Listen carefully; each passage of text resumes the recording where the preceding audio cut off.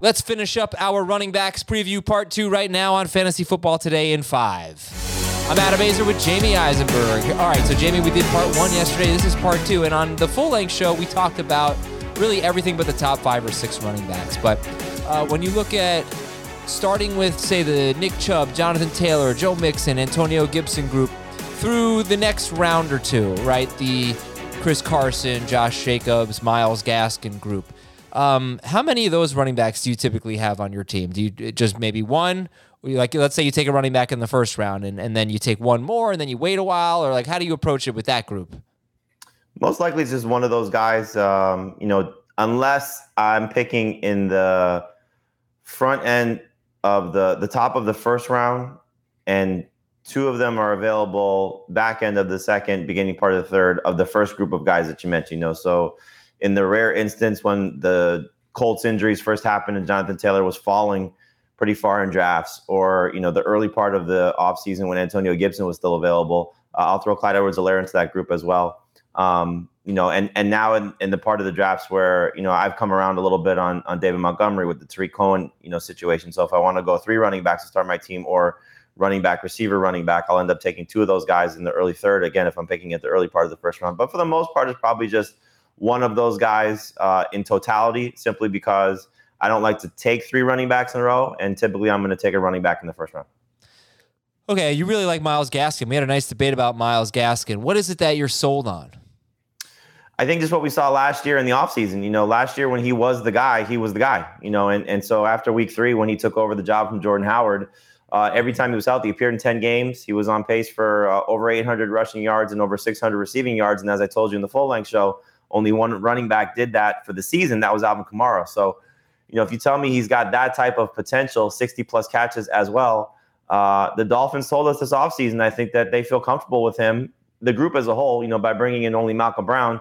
And from what I was told, Malcolm Brown hasn't been doing very much in terms of, as an offensive player. So I think Gaskin's in line to be that guy. Brian Flores seems to like him. That's what he told Pete Prisco when he was down in Miami. So I think, Gaskin is going to be a breakout candidate if he can stay on the field for the majority of the season. One guy I'm not taking is Kareem Hunt. Looking at it today, or earlier today, I guess I didn't realize exactly the first 3 games of the year, he got a pretty good amount of work. Nick Chubb was healthy. Kareem Hunt got a pretty good amount of work. But in 2 of those 3 games, a lot of it came in garbage time. Week 1 was a blowout loss. Week 3 was a pretty comfortable win. And that really inflated Kareem Hunt's rushing statistics and just his overall carries. And then down the stretch, when Nick Chubb came back, he wasn't really that involved, combined with the fact that he had only one more catch than he had. Hunt had one more catch in 2020 that he had in 2019, but he played 8 more games. So his role in the passing game was not consistent at all. I don't know.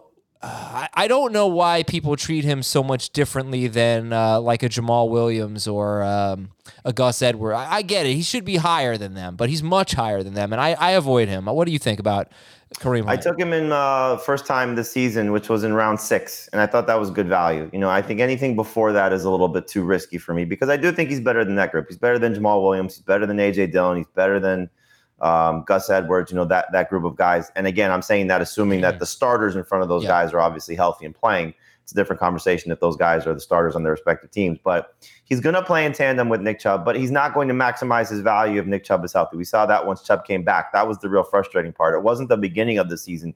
It was after the 4-game absence for Chubb, because in the 4 games that he was gone, and this is what you're buying with the hope of Kareem Hunt, becoming, in the 4 games that Nick Chubb was out, Kareem Hunt was a must-start fantasy running back. So he's still one of the better talents at the position. He's just in an unfortunate situation because the guy in front of him is probably more talented, at least as a runner.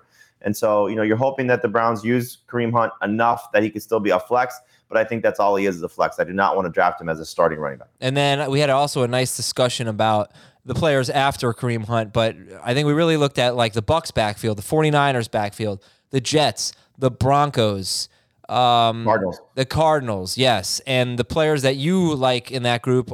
You like Damian Harris. But also, who else do you like along with Damian Harris? Who do you look at in round maybe late 6 or 7 or later? I like taking chances on Michael Carter and Javonte Williams. Carter has a clearer path to being the featured guy for the Jets. So that's exciting if the Jets offense, turns things around with the new regime, new quarterback. And hopefully Michael Carter is their guy. I do think Javonte Williams is going to struggle a little bit, but I think by the end of the season, he could have a Jonathan Taylor-like impact to a lesser degree in terms of production, but I do think he will eventually take over that role. So those are two guys I target. And you mentioned Damien Harris. You know, he's a little tougher to trust in PPR versus non-PPR because he's not going to be involved in the passing game. But I think the Patriots are going to be among the best rushing teams in the NFL with their offensive line back. Cam Newton, I think, is going to frustrate the Damien Harris fantasy manager, but I think also help because I think if there's a better Cam Newton, the passing game will be better. We know the pass catchers will be better. So those are the guys I tend to look for. And if I start my team with one running back and then go heavy on wide receiver, throwing in a quarterback or a tight end in that group, I have no problem with Harris as my number 2 guy and then taking a shot on maybe a Michael Carter or Javonte Williams as that number 2 guy as well. Yeah, and Javonte Williams, his ADP is a little confusing. He might go well ahead of all of these guys, but we're just going with the Fantasy Pros ADP as of right now. It depends on your league. That might be a wide range for a guy like Javonte Williams. I've seen him as early as round 5. And that's going to do it for our running backs preview here on Fantasy Football Today in 5. Quarterbacks, tight ends, running backs, they're in the books. It means wide receivers are left. We'll talk to you tomorrow.